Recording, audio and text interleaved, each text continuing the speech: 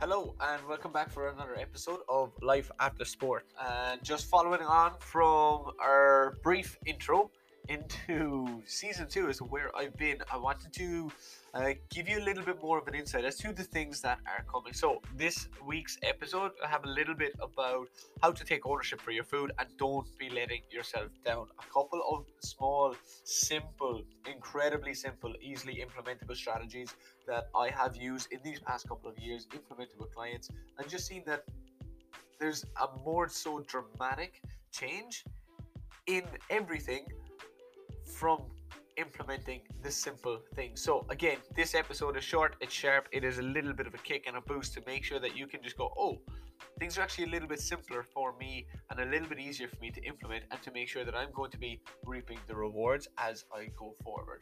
And these are just simple things. Again, as I said, I want to make sure that you're going to be thriving, you're going to get back to optimum, and you're also going to be making sure that you can show up, you can do the simple things incredibly well, and you can make sure to thrive again, just like you did in the past life with your sport.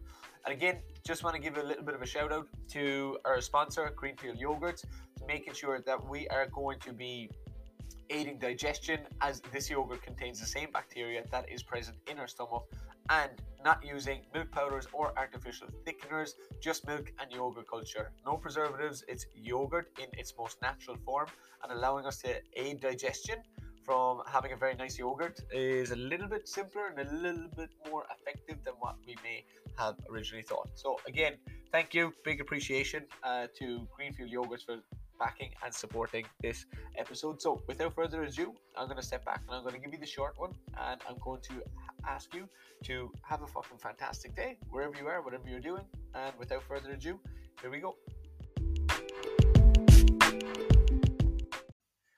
Taking ownership for things that we do and don't do is very often difficult, to say the very least. So one thing that I would just want to talk about, run through and give you a couple of tools and strategies and tips to absolutely smash and boss, is the simple things of organizing your food to take ownership for that and stop letting yourself down. So right now, at the time of this recording, we're in a pandemic. Lockdown may be extended, may be cut short, maybe a little bit more negativity landed in the world by tomorrow. We're aware of all of these possible downsides. So right now, I'm just going to question you and say, is there any reason as to why you should go down the toilet with these shit times and shit vibes? Absolutely not. All right. So that is what I'm just going to say to you right now. If there's an area that we can take ownership and allow us to thrive a little bit more and to stop us from essentially letting ourselves down, then I'm going to help you right now, give you a few tools, tips, and strategies to help you thrive, not just from a nutritional perspective, but to allow that to carry over into other aspects, being work, training, and your mental capacity and clarity as we go forward. So, I want you to take ownership for your food and don't let yourself down anymore. The first thing, what you need to do is know when do you operate best. If you're getting ready to go into work or if you're working from home, just stop and think, okay, when was I actually most productive today? When was I feeling like I was thriving? When was I feeling like, oh, you know what? Time was actually flying because I was in flow and I didn't need to think about all the extra things that I needed to get done. Just think of when was your energy highest? When were you most focused? And then from there, what you need to do is then start building your meals and your food around that. If you are waking up first thing in the morning and you're absolutely starving and you can't exercise, you cannot do anything but have food, then think of that pattern. Maybe you do need food first thing in the morning. Maybe you do need to make sure that you can look forward to your breakfast first thing in the morning, to which is going to allow you be a little bit more satiated, full, and then in turn allow you to operate better when you're going to work an hour later. Or is it a case that you need to wake up and then you need to go for a brief walk, maybe have a glass of water, maybe just kind of stop and chill, meditate for 5 minutes before you can go into work? But where's your first meal going to be landing?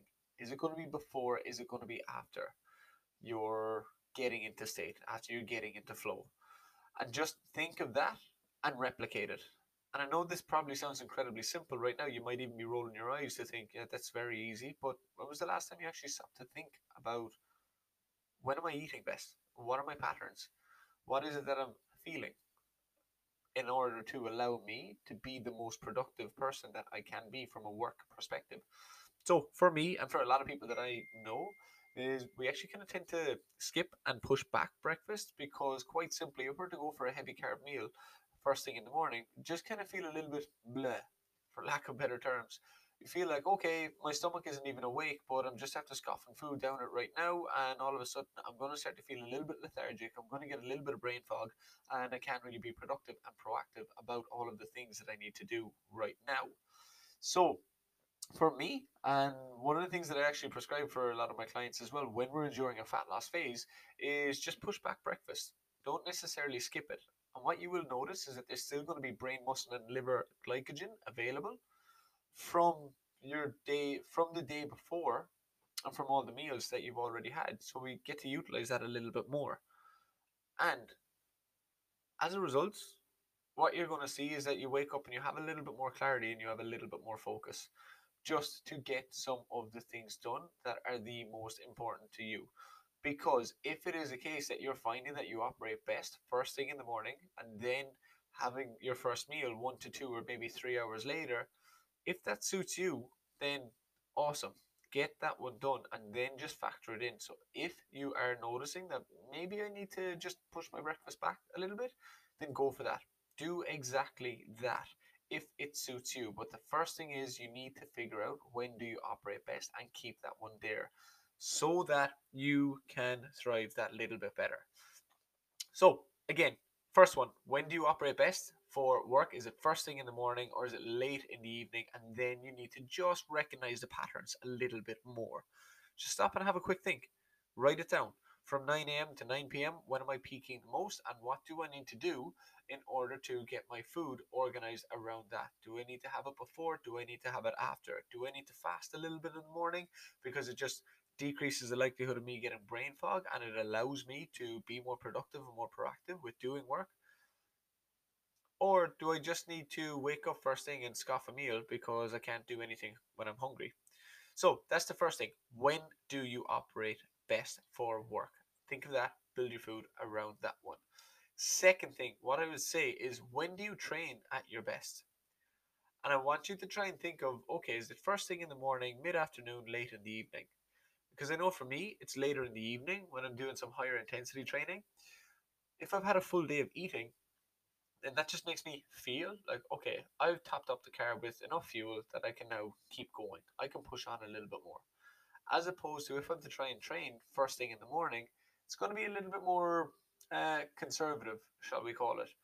Because if we don't have a lot of willpower, shall we call it, to drive at a very high intense rate first thing in the morning, then it can negate the impact of our training session. So if you're having the intention of showing up and doing a 10 out of 10 interval training session first thing in the morning, may not be as ideal, because yes, the glycogen stores are still going to be available from the day before.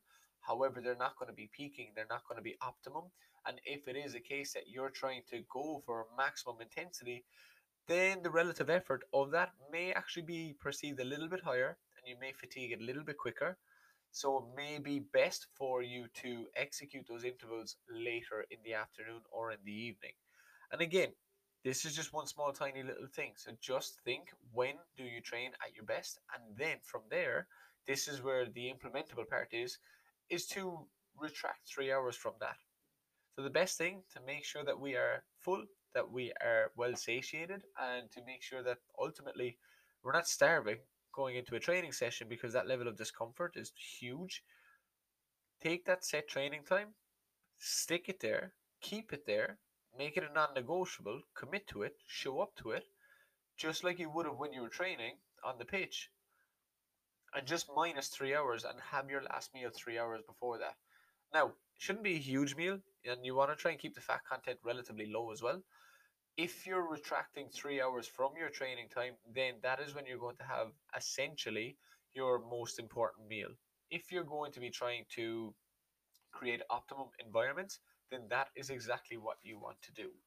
-3 hours from the set training time, and then from there, if it is between 60 and 90 minutes beforehand that you're still feeling a little bit peckish, then opt for a small, heavily carbohydrate um, proportion snack. Very easy one. Easy alternatives are bananas, flapjacks, and or if you want to go for a Rice Krispie square, again a massive reference from my good friend and high level sports nutritionist Chris Lowe. Thank you for that one. So just it's a short shot of energy into the arm to make sure that you don't actually have an empty stomach. Not necessarily going to give you a shot in the arm, but it's going to give you that little bit of a pep in your step if you're still starving, because nobody wants to go into a training session hungry. So if it is prior to 60 minutes, me personally, I would not recommend that you push to have food. It's better in that case to go in a little bit hungry. So don't be pushing or stressing if it is less than 60 minutes before a training session and you realize, oh shit, I'm now getting hungry. It may not be optimal, but maybe just have a handful or something that's about a bite size, maybe even half a Rice Krispie square or half a banana, just to keep yourself feeling relatively full. So the first thing, when do you operate best? Think around that one. Second thing, when do you train at your best? Is it first thing in the morning or is it in the evening? From there, what's the main goal?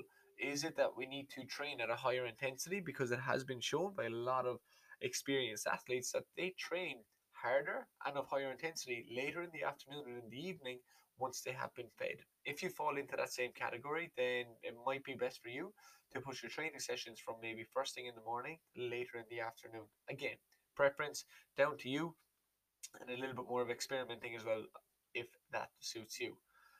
And the third thing is I'm going to leave you with this little bit of a statement. First of all, is what gets measured gets managed. If right now we don't really know what we're measuring, then start measuring. And you might be thinking, that's a little bit silly. What the hell is that supposed to mean? If we are tracking our food, if we are using MyFitnessPal, if we are measuring our waistline, literally measuring our waistline by taking a measuring tape, then we're going to get a pretty good indication as to how much our gut, not even our gut, but how much body fat we're putting on in proportion to the aesthetic appearance that we're going to be developing as we go forward. Because there's nothing that's more upsetting than when you start to put on t-shirts from when you were playing, from when you were training, from when you were peaking at your optimum, and now all of a sudden you're noticing that they're starting to get a little bit tight, they're not so flattering, and you know what, they're getting a little bit loose on my arms. Then maybe you just need to stop and take a little step back and take a little bit of ownership for the simple things, which is tracking your food. Count and measure where we are right now as we start to implement some little things. Then you're going to notice what gets measured gets managed. And once you're managing things correctly and effectively, then measuring those is going to allow your rate of progress or regress as we go forward. Again, main thing for this episode is I want to show up to give you a little bit of an insight so that you can take ownership for your food. Don't let yourself down, because if you are to still consider yourself right now as an athlete, to which you are, if you're listening to this in between your two ears, your identity is still an athlete. There's absolutely zero reason as to why you cannot perform. Just do exactly what you have done before in the past in a slightly different context by measuring where you are right now. Stop and recalculate again after a few weeks. Assess, reassess, chop and change things. Make sure that you know actually how much food are you consuming. The simplest piece of advice that I could give anybody right now is to find out, okay, I'm just going to track my food as best as I possibly can. And from there, you do not need a meal plan. You just need to be very honest with yourself so that you can identify what are the things that are holding you back, the things that are letting you down. And if it is the case that your waistline is starting to get a little bit bigger or a little bit slimmer, then you can notice that, okay, maybe something needs to change. Maybe I need to actually be a little bit more accountable to things. Maybe I need to set a standard that I'm going to hold myself accountable to until I hit that set standard or achieve that goal. So, again, thank you to you, listener. I want to give you a short little jab of an insight to help you take ownership for your food and to not let yourself down, because you, again, as the athlete, need to continue to show up and to know when you're operating at your best, when you're training, at your best, and go back 3 hours and make sure that you're having that meal 3 hours beforehand so that you're well fueled, satiated, and you're not feeling tired or lethargic by any means going into that training session, so that you can give as much as possible and get the most optimum return for it. And the last one is just quite simply count and measure your food. That doesn't mean you taking a weigh-in scales. That just means you downloading MyFitnessPal, tracking your food that you are consuming, and seeing after a couple of days, couple of weeks, honestly, with a review, am I now seeing any changes? Is my waistline going up? Is it going down? Am I noticing my energy is peaking? Is the weight chopping and changing?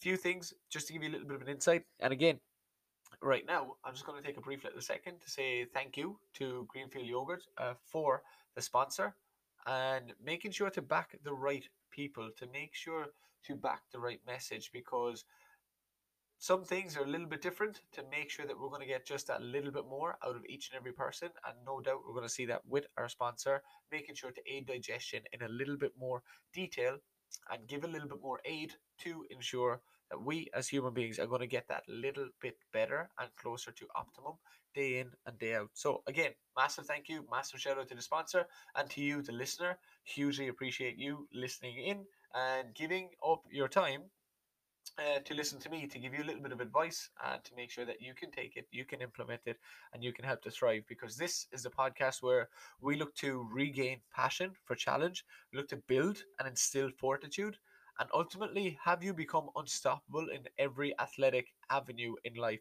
physically, mentally, and emotionally. So if there's anything else that we can help you with, please feel free to reach out via email, thestrengthcatalyst@gmail.com. Hit us up on Instagram at Strength Catalyst, or just quite simply go and pop me a private message on Facebook. My name is Kieran O'Byrne, your host, and I look forward to hearing from you at some time soon. Until the next episode, thank you so much, and we'll chat to you soon.